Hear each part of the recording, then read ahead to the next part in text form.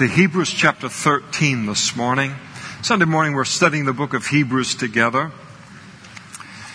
And if you're with us this morning and you don't have a Bible, there are men coming up the aisles right now with Bibles. Just wave to them, get their attention. They'll give you a Bible this morning, and so you can read along. And then please, if you don't own a Bible, make that Bible a gift from the Lord today. He wants everyone to have His Word, to read His Word, to know His Word. And so we do as well. And it'll be a great blessing in your life, more than we could ever describe. Hebrews chapter 13, two verses 15 and 16. The Holy Spirit declares, "Therefore by Him," that is Jesus, "let us continually offer the sacrifice of praise to God, that is, the fruit of our lips, giving thanks to His name. But do not forget to do good and to share, for with such sacrifices God is well pleased." Now let's pray together.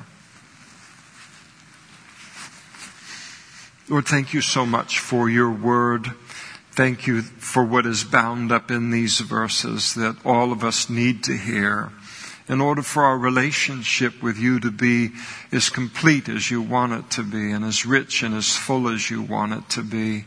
And Lord, we pray for those that stand before you right now that haven't yet trusted in Jesus for salvation, that today would be the day that they would recognize your voice as their creator and your call to them to come into your family and to be saved, and that they would do that today. We pray for that miracle in their lives. We pray for your presence to continue to be strong in our midst today now as we study your word, and we ask it in Jesus' name.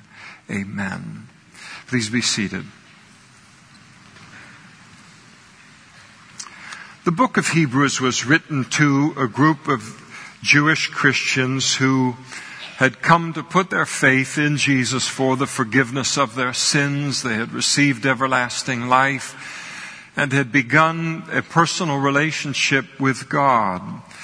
But these particular Christians, these Hebrew Christians, found it necessary to leave a religious system in order to become saved. And that's true of the largest portion of the world that we live in today. We live in a world that is predominantly religious. The Western world is very secular humanism, very much sex, drugs, rock and roll, license, these kind of things. But the Western world is not the whole world, and it's not even remotely a majority in the world. Most of the world, and a lot of the world, even in the Western world, is a religious world. People believe in God. People are a part of religious systems. But unfortunately, there's an awful lot of stuff that is man-made or man-made religious systems where it is necessary in order for a person to trust in Christ for the forgiveness of their sins and to begin a relationship with God. They will find it necessary to leave a religious system in order to hear that good news, and then they will need to leave a religious system in order to be faithful in walking with God and serving God. And that's the position that these Jewish Christians had found themselves in. They found it necessary to leave a very misguided Judaism at the time, in which religious men had basically turned the Old Testament, that is the law and the prophets, into something that God had never intended. They took the Old Testament, which is also known as the law and the prophets. Those are the two largest groups of the Old Testament. They had taken the law and the prophets and the 613 laws that are found in the law of Moses, and they had interpreted it to mean that if a person kept these laws more or less, more rather than less, that if we did that in a good human effort, that we could make ourselves acceptable through religious works and through human effort. We could make ourselves acceptable to God, and that we could earn our way into heaven on the basis of works and human effort, that would be good enough to get us in. But God never gave the law of Moses for that reason or for that purpose. He gave the law of Moses principally for two entirely different reasons. The first reason he gave the law of Moses, the law and prophets, the Old Testament, was in order that Old Testament saints could obey God's word, and obey God's word as an expression of their faith in the coming Messiah that God had promised to send into the world. How could we an Old Testament saint express their faith in God and the coming of His Messiah? What better way, short of the Messiah having come, which is our better portion, but what better way than to say, Lord, we know that you are sending a Savior into the world to provide us with the forgiveness of sins.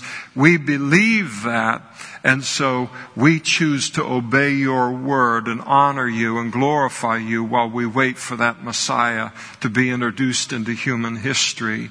Second, God introduced the law and the prophets, the Old Testament and the law of Moses, in order to keep His people separated from wickedness and sin in the world, in order that in keeping those laws, that they would be a distinctive people in an unholy world, a holy people in an unholy world.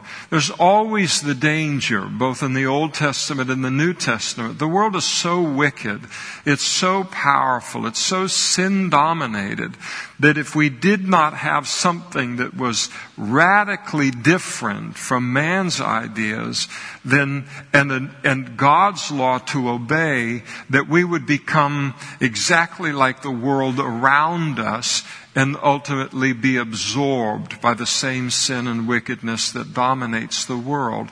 And so the law and the teachings of the Old Testament kept God's people a distinctive group of people in the world, so that those that didn't know the Lord could look at their lives and say, that's different.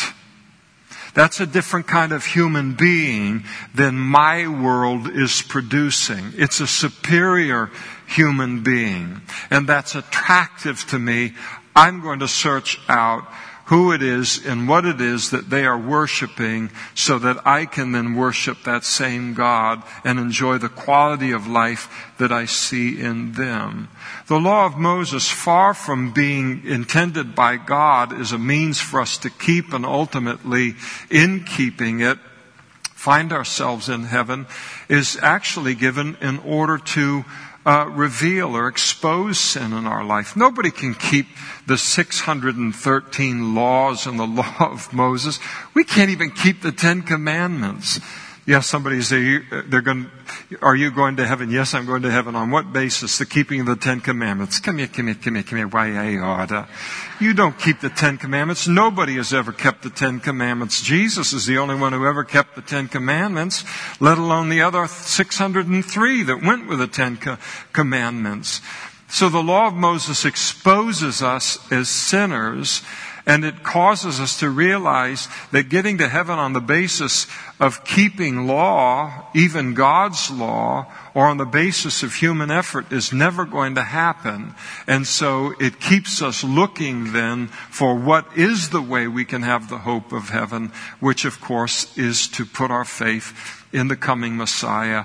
Not so much coming for us. Jesus came 2,000 years ago, but He's coming once again. But it's found in faith in Christ. But the Jewish religious leaders had turned the whole law upside down and they were teaching it to be the exact opposite of what God had gave the law of Moses for. And Jesus encapsulated all of this when He declared to the Jewish religious leaders of His day, He said, you search the Scriptures, for in them you think you have everlasting life. That is the idea of keeping them, that you can gain everlasting life. And then he went on to say, but these are they which testify of me. The volume of the book, from Genesis to Revelation, speak of Christ. It speaks of Jesus, our need to be saved, and of God's provision for our need in His Son. So these Jewish Christians, they have gone from a lifetime invested in a religion that was filled with ceremony and ritual and sacrifices, as the old saying goes, filled with bells and smells, and there is something attractive about that. And they go from all of this ritual, all of this pageantry, all of the sacrifices and the holy buildings and the holy priests and all of this structure and all. And they come to, as we saw last week, to Jesus being the altar, to Jesus being the fulfillment of the law and the prophets. The law, the sacrifice, the feast, He is the fulfillment of all of it. And as a result, they leave all of this, the temple, the priests, the sacrifices, the incense, all of the offerings and all. They leave this very elaborate kind of religious system, and then they find themselves left as a result of their faith in Christ with something very, very simple, their own personal relationship with God. Something infinitely better than what they've left, but very, very different. And so their old friends were trying to draw them back into the old ways by basically saying, what in the world do you have in comparison to us? Look at what you've left. For what? Where are your priests? Where is your temple? Where are your sacrifices? You only have this relationship with Jesus. How can that compete with what we have and with what you've left? And so for 13 chapters in the book of Hebrew, the writer has supplied them with the answer to their tempters. All that you have here is the priests and where we can speak to them and say, all that you have of priests and mediators and sacrifices and temple and more is found in our relationship with Jesus. Jesus is our high priest. Jesus is our sacrifice. He is the Lamb of God who takes away the sin of the world. Jesus, because of His shed blood, He has made us the temple of the Holy Spirit, where God Almighty in the person of the Holy Spirit indwells. And here the writer reminds them, and he reminds us, that as Christians, we don't lack sacrifices that we offer to God. And then he proceeds to tell us the sacrifices that we do offer to God as Christians in the new covenant. And he tells us first in verse 15 that we offer to God the sacrifice of praise. And then second in verse 16, as unto the Lord we do good to others and we share with others, and that God is pleased with those two sacrifices. In other words, that's how our love for Jesus can be manifested or expressed to Him. Now, let's begin in verse 15 with this offering of the sacrifice of praise to God. It's one of the sacrifices we offer to God. And this is speaking of our worship of the Lord, our praise to the Lord. And I like how the Holy Spirit describes it there in verse 15. It is the fruit of our lips. And just as the fruit will always reveal the root of the tree, or the fruit will always reveal what kind of tree the tree is, or the nature of the tree, so too the desire to worship God and to praise God reveals something about the fact that we are living a healthy living relationship with the Lord. The fact that we long to praise God, that we do praise God, reveals the fact it reveals something about our innards, about what is inside of us, who we are, what we are at our core. Let me put it this way. My wife and I were talking a little bit about this morning, And Karen, she came to church. She attended Calvary Chapel of Napa for 4 months before she ultimately surrendered her life to the Lord and became a Christian, trusted in Jesus. And she would come and she would sit in the service. And there was a man in that church on the Sunday morning. He would come and he would play the piano. And that's how the worship was led, on the piano. And so she thought to herself, well, at least it's not an organ, it's a piano. And she would sit and listen to what was going on. So for 4 months, she was a spectator in the room. And then one night, one of my friends, he was an elder in the church, called her, just checking in on people in the church, and he prayed with her to receive the Lord, and at that moment, everything changed. And what she had just sat through, not understanding what in the world is going on here, looking and listening to the music, watching him play, watching what's going on in the room, all of that changed in an instant. And now her eyes close and she begins to praise the Lord out of her relationship with God. What changed? It was the fruit of an indication that inside she became something entirely different.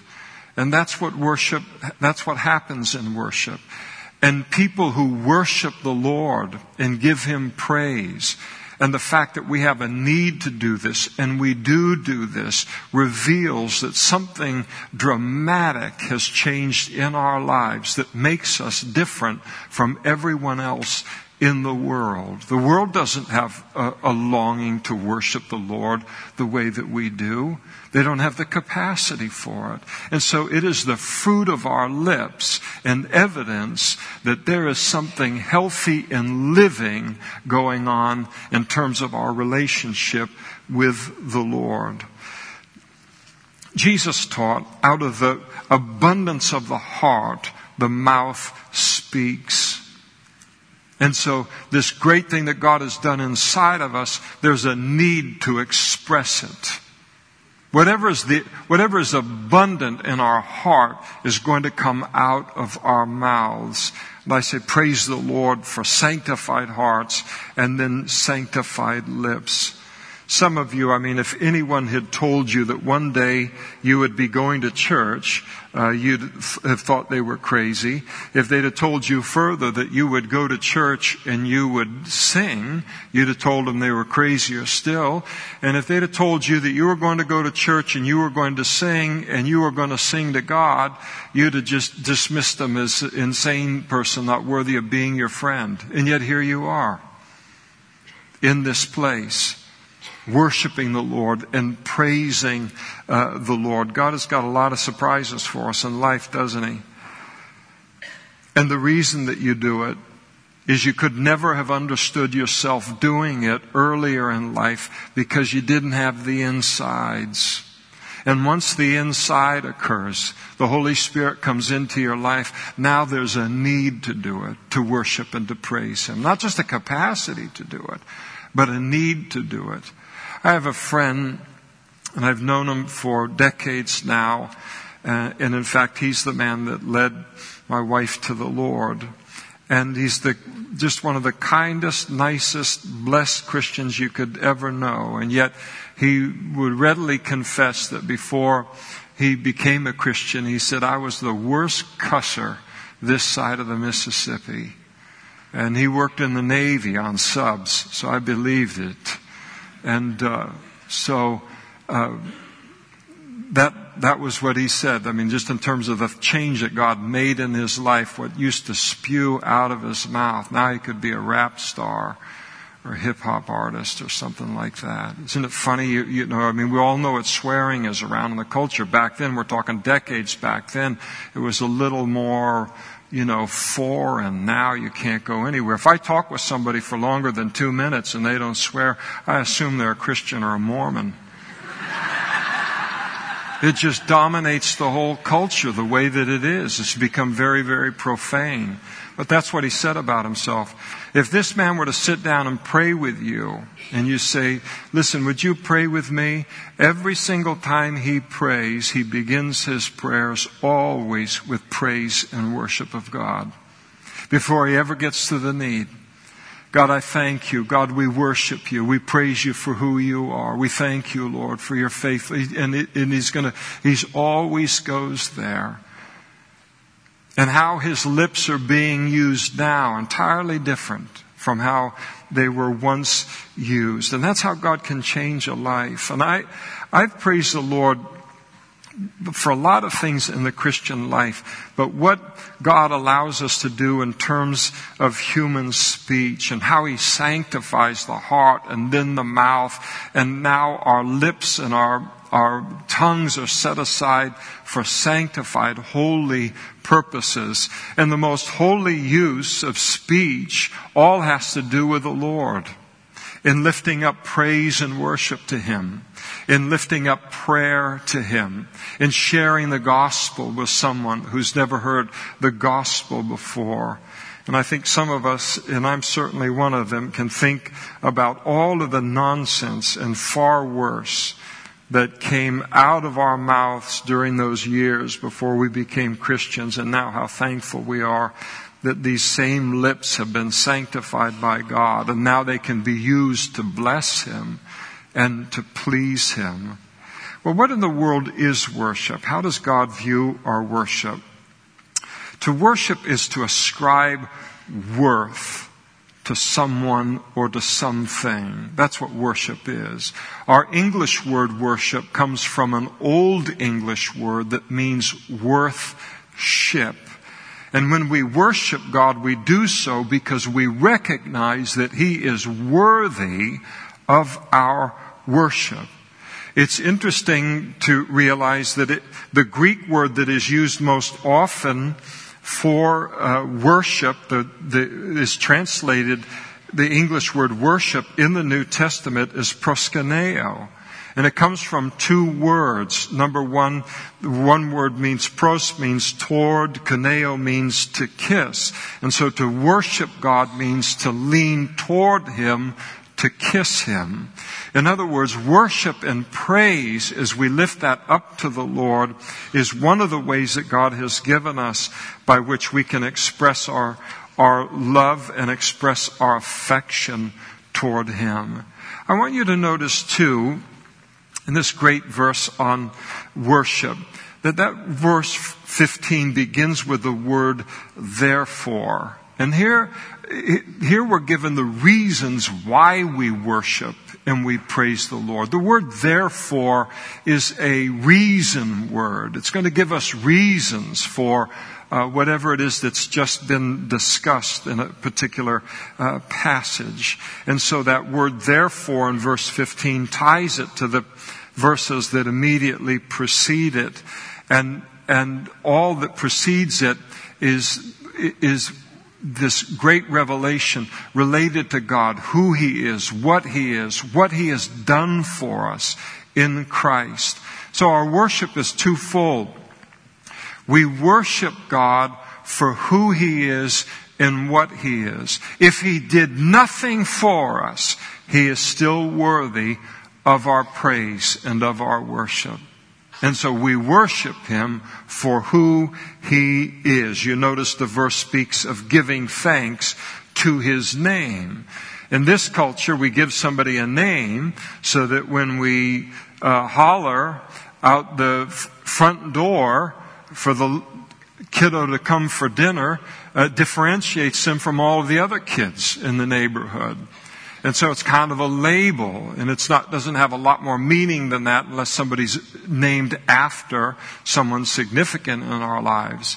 But a name was a significant thing biblically, and a name always represented a person, and it always represented the nature of that person.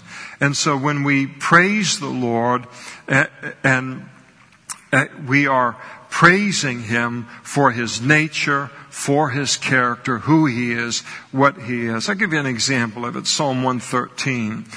The psalmist writes, "Praise the Lord. Praise, O servants of the Lord. Praise the name of the Lord. Blessed be the name of the Lord from this time forth and forevermore. From the rising of the sun to its going down, the Lord's name is to be praised. And so we worship Him for His name, who He is. But second, we also worship Him for what He does and how He blesses us and what He's done for us. And the greatest thing that He's done for us, as the earlier verses indicate that we saw last week, is He has provided us with Jesus, who is better than the prophets, who is better than the angels, who is better than Moses, who is better than Joshua, who is a better high priest than Aaron, and on he goes. And further than that, who is willing to be born into this world to ultimately die on the cross for our sins in order to sanctify us, to forgive us of our sins, and then make someone like you or me positionally holy enough to have a relationship with God. And on top of that, the Bible teaches He daily loads us with His benefits. Food and clothing and shelter and the needs that we have in our lives. When a person is blessed in the way that a Christian is blessed by our Heavenly Father, we have a need to worship Him and we have a need to thank Him, and we count it a privilege to do that. It's a privilege to worship Him for who He is and what He's done for us. And I'd like us to notice too, is that we're to worship the Lord continually. And you notice that word continually in the verse. Why are we called to worship Him continually? Because all of these things are continually ours. God never changes. We never have to worry that we're going to wake up one day and He's going to be different than He was yesterday. Or see me different than He did yesterday. God never changes. His promises are always true. So there's always, every single day in my life, equal reason for giving Him equal praise, because who He is and what He is never changes, and His faithfulness to His promises in our lives never change as well. And we can praise the Lord at any time. We praise Him during the worship services. And that's an important part of our worship service. And part of what we're doing here today used to be, people went to church sometimes, a handful of times, maybe in their childhood, and they understood a little bit about what's going on. But you may be here today. This is the first church you've ever come to in your whole life. And you sat through all that singing. You say, what in the world was that all about? And God's explaining it to you today. And so it's this wonderful education on things. Or maybe you've been to church lots of times but never understood, that's why they do that. God likes that. God calls them to do that. They have a need to do that. But we can worship the Lord at any time. During the worship service, you can worship the Lord while we're driving in our car. We can worship the Lord during our devotional lives. Just head out to a worship song being lifted up to Him. Walking along the canals, we can praise the Lord. Just begin to sing to Him. You say somebody might hear. It's one of the great things about becoming older. You don't care.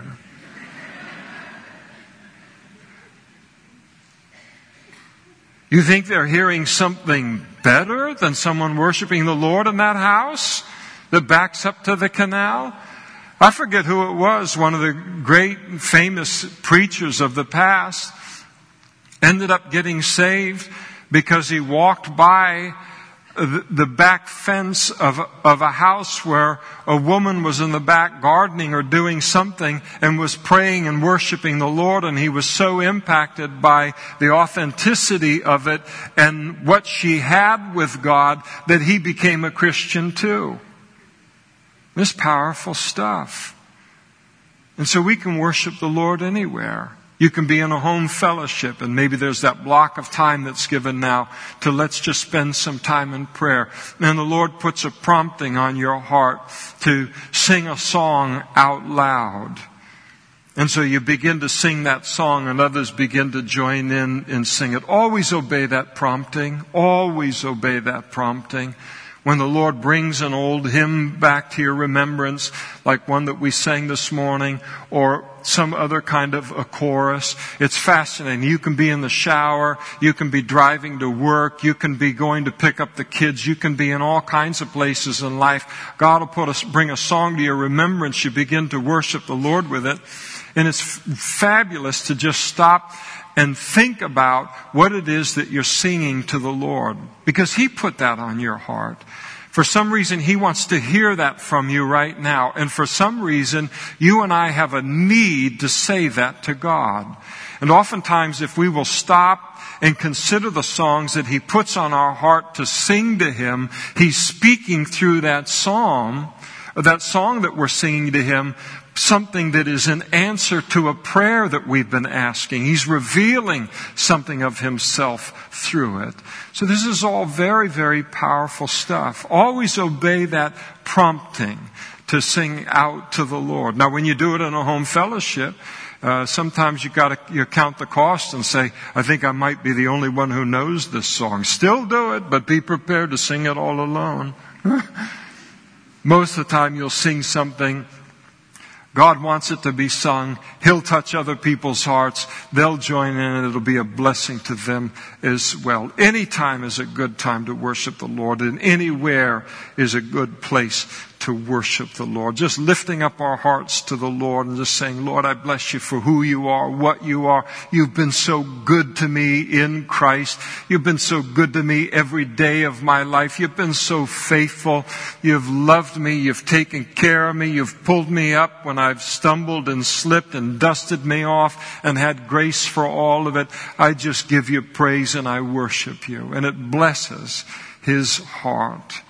Notice that we offer, that word offer is used in the verse. We offer this worship and praise to the Lord. In other words, it's voluntary what we do. You can sing or not sing. I can sing or not sing. I can worship or not worship.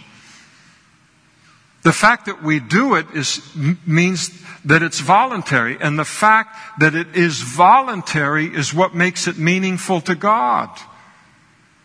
Is that we don't have to do it. He doesn't put us in a headlock and force us. But because we do it, it blesses Him. Imagine if you've got the dad who's head of the household here, and then the mom's bringing the kid one of the children to the dad and says, now listen, talk to your dad, or, is exhorting them or scolding them to talk to the dad. How meaningful is that conversation going to be to the dad? That somebody has to put the child up to it in order to have it happen. Well, it wouldn't be meaningful if we were forced into it. It's because we offer it that it means so much to God. That's why when our worship teams come out to lead us in worship, they don't scold us to worship the Lord. You call that worship?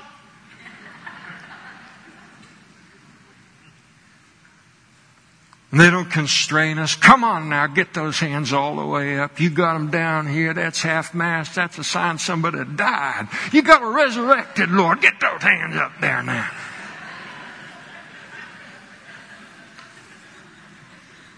Start to rebuke us and all guilt us into worshiping the Lord or manipulating us. They just come out and they lead us in worship. There's something pure about it. They just give us the opportunity to worship the Lord. And they assume the need is in our heart to worship the Lord. And they give us that opportunity to worship Him. And they represent worship for the great privilege that it is.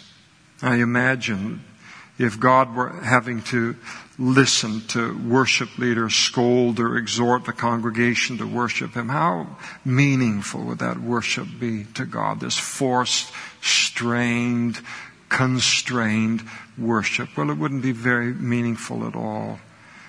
And worship is a privilege for us. And for the Lord, it's a blessing because we offer it willingly to Him. And it's amazing to realize that when we worship the Lord, that our worship ascends into heaven, spiritually speaking, ascends into heaven like an incense. and it blesses him. And that's important to realize as we worship him in song and we sing these worship songs, to be focused on what it is that we're saying. So it's not like this mindless thing that's just going on, but we focus on what it is that we're saying to the Lord. And with that kind of sincerity, that's just like a prayer that goes up to the Lord and is fragrant for him. It brings him pleasure. It blesses him, and it's good to realize that. I think also it's important, because of the culture that we live in, to be reminded, as the Holy Spirit does here, that our worship is to God. And he speaks of it there. He says, therefore, by him let us continually offer the sacrifice of praise to God. In other words, worship is supremely for God and not for me. Now, it's supremely for the purpose of blessing God, and not supremely for the purpose of blessing me. It blesses me because you can never outgive God. He'll never allow it to happen. And it blesses me because you and I have been created to bring him pleasure and to worship him. But supremely, worship is lifted up and directed supremely for him, supremely to bless him and not to bless us. And our culture, because it's so self-centered and so self-dominated, it can get it backwards, and that can carry itself right into our worship of the Lord. And we can become so self-centered that we can even sing the worship songs, not with any thought as to how they bless God, but with supremely how they make me feel. So somebody says, well, how was the worship today as you're departing the church between services? Oh, worship was good this morning. Why? Oh, it made me feel good. I like those songs. Or somebody says, no, the worship wasn't that great today. Why? I didn't care for the songs. They didn't really do that much for me. But how much did God like them? Did they say what he wanted to hear from our hearts today? Oh, I hadn't thought about that. And it's a good thing to think about. Worship is a blessing to the Lord. The Bible says when we worship him with a sincere heart. In other words, we mean the things that we're saying to him. Jesus said that God is spirit, and those who worship him must worship him in spirit and in truth. It's only meaningful as my heart is connected with what it is that I am lifting up to the Lord. I think that recognition of the fact that sincerity in worship is supremely important to the Lord is nice for some of us to know that it's the sincerity that matters most and not the quality of our voice. You don't have to worry if you don't sing very well. The quality of your voice isn't the issue. It's the fact that it is expressing your heart to the Lord. I remember when I was a brand new Christian, and I was in the Calvary Chapel in Napa there, and worshiping the Lord. And I was so thankful to be saved. I'm even more thankful now. But they sang those worship songs, and I just belted them out. I just sang those songs with all of my heart because I was completely engaged in what those songs were saying to God. I couldn't believe that he would save me and that he was the God that I was learning that he was. And so they had a part in the service, kind of like ours a little bit on the Sunday morning, where they would do 2 or 3 worship songs, and then you would take a minute or so to say hi to the people that sat around you. And and all. And then the service would proceed on to other things. And so I remember one time they did that. We're all standing and we're greeting. And the guy that was sitting right in the pew right in front of me turns around and said hi to me. And he said to me, "Boy, you must really love the Lord." And I realized it was because I was singing right into the back of his head with probably the worst voice in the whole church, but I didn't care. And he figured anybody that didn't care with a lousy voice like that to sing that loud to the Lord must really love the Lord. And I'll tell you, he was right. Now today I'm a very accomplished singer.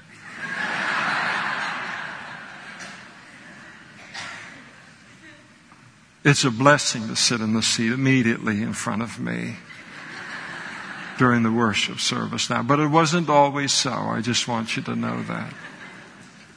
Most of us aren't great singers, but God still wants us to worship Him, and He loves to hear our praise. It's the heart, it's not the voice. Now let me add also that God is worthy of our praise no matter how I might be feeling. I really love the phrase in verse 15, the phrase, the sacrifice of praise. Ever come into a church service and you just say, "I don't feel like worshiping"? You say, "I don't feel like singing that song to the Lord." Or the Lord puts a song on your heart to sing to Him and you say, "I don't feel like that. I'm going to do it." We don't say it. I mean, we don't say it with words. It's just this thing that's on us, and we're just not going to do it because of our frame of mind or our emotional condition at the moment. And sometimes there's a sacrifice that's involved in worship and in praise. You say, "I don't care how I feel. I don't care how my week has been. I don't care what people have done to me. I don't care how self-dominated I am at the moment. This God that I know and that I love is worthy of my praise every time praise of Him is going on. And as a sacrifice of praise, I'm going to worship Him and to join in." Sometimes, we do different songs. The worship team does. And they'll run all of them. The ones that ultimately we sing, I'm a part of the approval process on them, so you can blame me on it. So you screen through the songs. Some songs are so full of I, me, and my that it's the worship of self. Did anybody ever think of throwing a little God into this song? No, that's out. Forget it. We're not singing that song. So sometimes there aren't as many songs available as you might sometimes think. But sometimes I'll approve a song, I listen to it, and it almost never has anything to do with the music. My concern is with the words, with content. Does it say something that we have a need to say to God? And then I'm going to approve that. But not every song knocks me out. But I'll approve songs, and I just think, well, a different personality or a different way that other personalities relate to God and all, they'll enjoy that song, and I want them to enjoy that song. And so, yes, let's approve it. It meets the biblical standard, and then let's do it. And so then when the worship team plays those songs that don't particularly resonate necessarily for me, what do? I sit in the back. I'm not singing that song. That's for somebody else in this room, but that's not for me. And they don't do enough hymns around here as far as I'm concerned, I'll tell you. And they do too many, I'll tell you like that. Somebody's going to sit this out. I never sit a song out. I do have trouble with that one song that talks about me being a tree and God being a hurricane. I do struggle with that line. I just go into my prayer language for 10 seconds.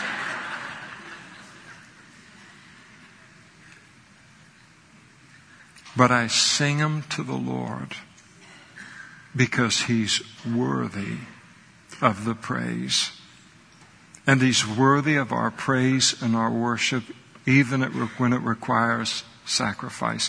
And I'm being silly. That requires no sacrifice. In the more serious way, that even when it requires sacrifice to praise Him, that He is still worthy of our praise. And it makes our praise and our worship even more meaningful to Him when we do that in times like that. Never sit through a worship service reading your bulletin. Don't do that.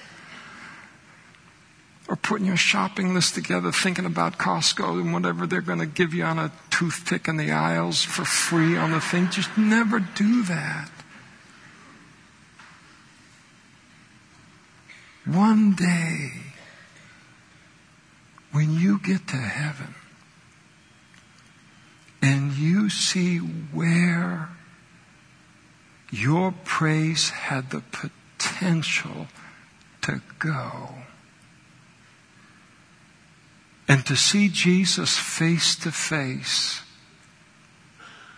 and to cast your crown before the Father who is on His throne in that heavenly scene, and you realize, I missed a whole lifetime of being a part of that, in blessing His heart before I got to heaven. You won't want that to happen to you. Even whatever the sacrifice that is required to give Him the praise and the worship and the honor and the glory that He is due when He is being worshiped, then we ought to offer that sacrifice to Him. In Psalm 63, verse 4, David declared that worshiping God can include not only the joyful lips, but even raised hands.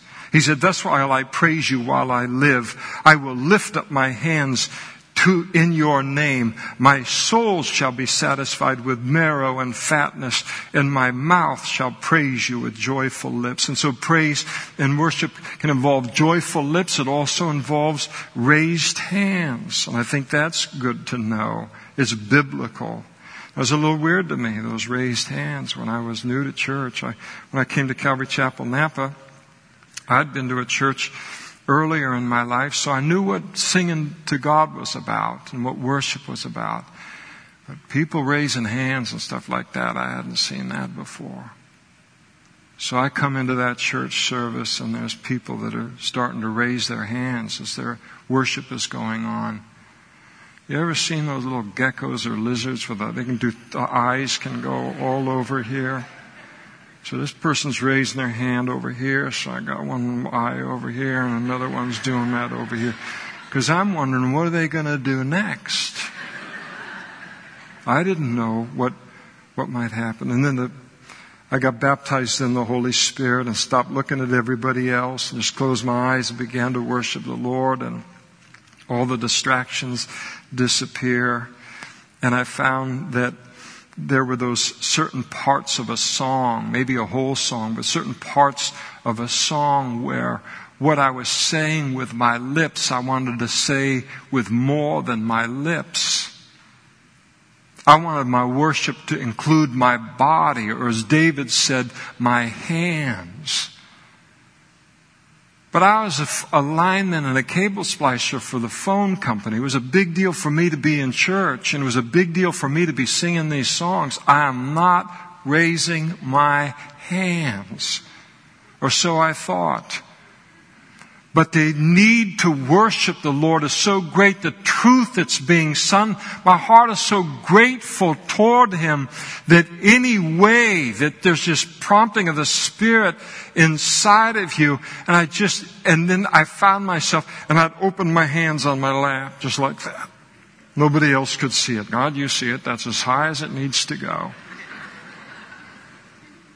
God's so patient. I mean, the steps that He takes us through. And then pretty soon you're raising your hands up to the Lord. Why? Because there's something the Spirit, the Holy Spirit in you is bearing witness to the new man, the inner man, what's going on between you and God, where you want everything to praise Him.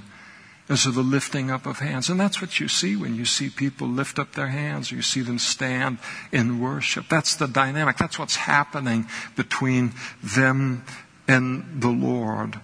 And so there's no need to be shocked by it or wonder what in the world is it that they're doing. Sometimes when you're new to a church, that's what's happening in their life. Just the words can't express it anymore, and they want to express their heart to God even beyond the words.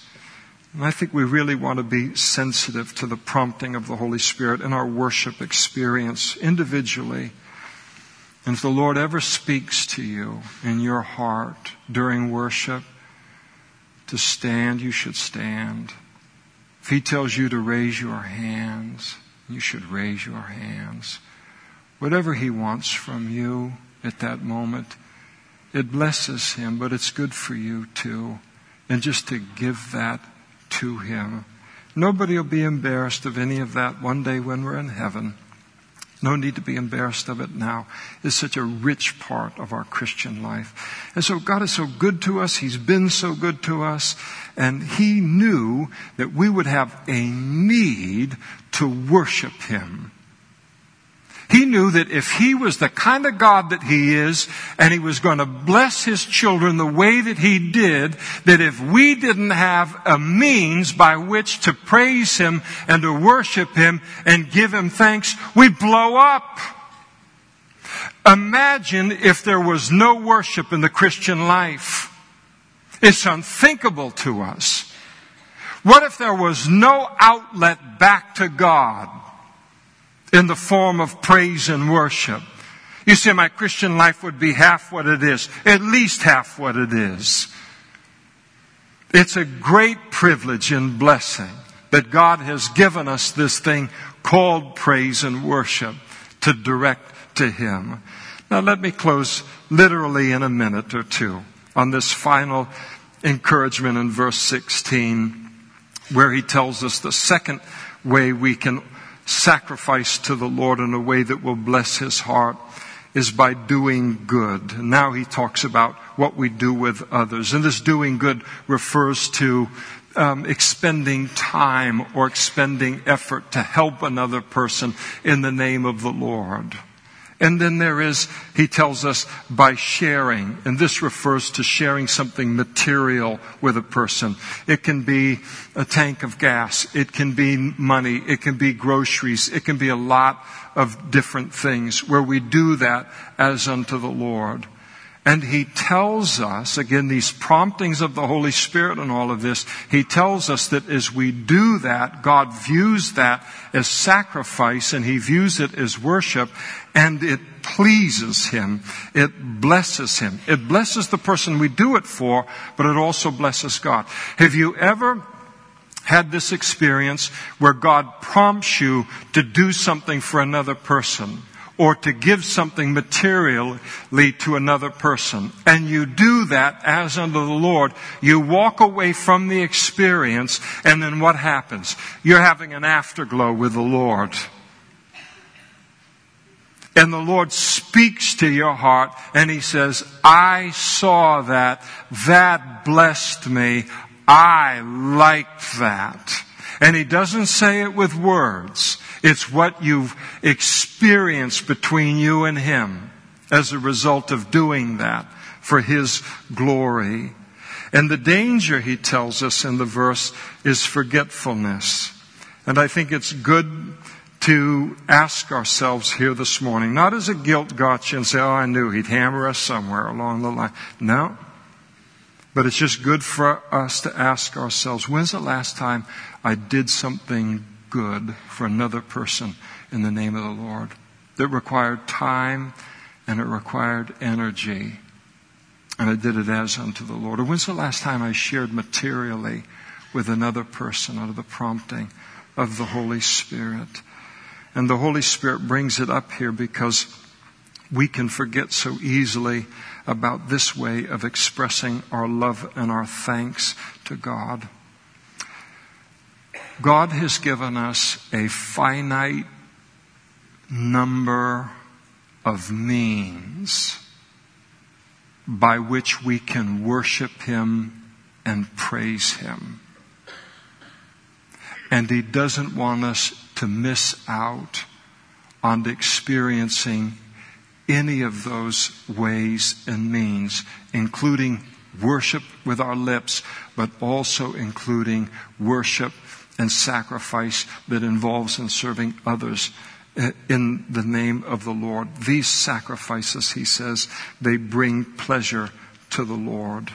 And if you sit here this morning and you are not yet a Christian, all of this and so much more opens up to you by just simply recognizing your need. And your need is this: you are a sinner separated from God because of your sin. But then recognizing God's provision for your need, that he sent his Son into the world to die and pay the full and satisfying price for the forgiveness of your sins, so that you could put your faith in Jesus and receive that forgiveness and enter into the life that God describes in these verses and elsewhere in the Bible. And it's all there for the asking and the receiving. And there are going to be men and women and pastors up in front immediately after the service. And they'd love to pray with you to begin that relationship with God this morning. Again, all for the asking and receiving today. And this whole life is available to you to head into the great things that God has planned for you. Take advantage of the opportunity. Let's stand together and we'll pray.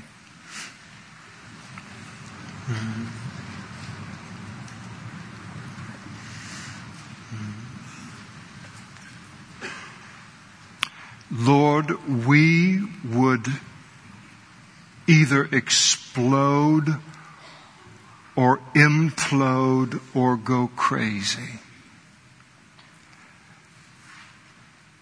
if we had a God like you, who you are, what you are, and what you bring to our life, Lord, if you did not couple with that an opportunity to give you praise and worship and thanks. Thank you for thinking of everything. And thank you, Lord, for how rich this life is with you. If there were nothing else but just to be saved and to worship you, Lord, we'd consider ourselves immeasurably rich. Thank you for the privilege of being able to bless you and to please you, Lord, with our worship. And we thank you in Jesus' name. Amen. Mike, would you close us?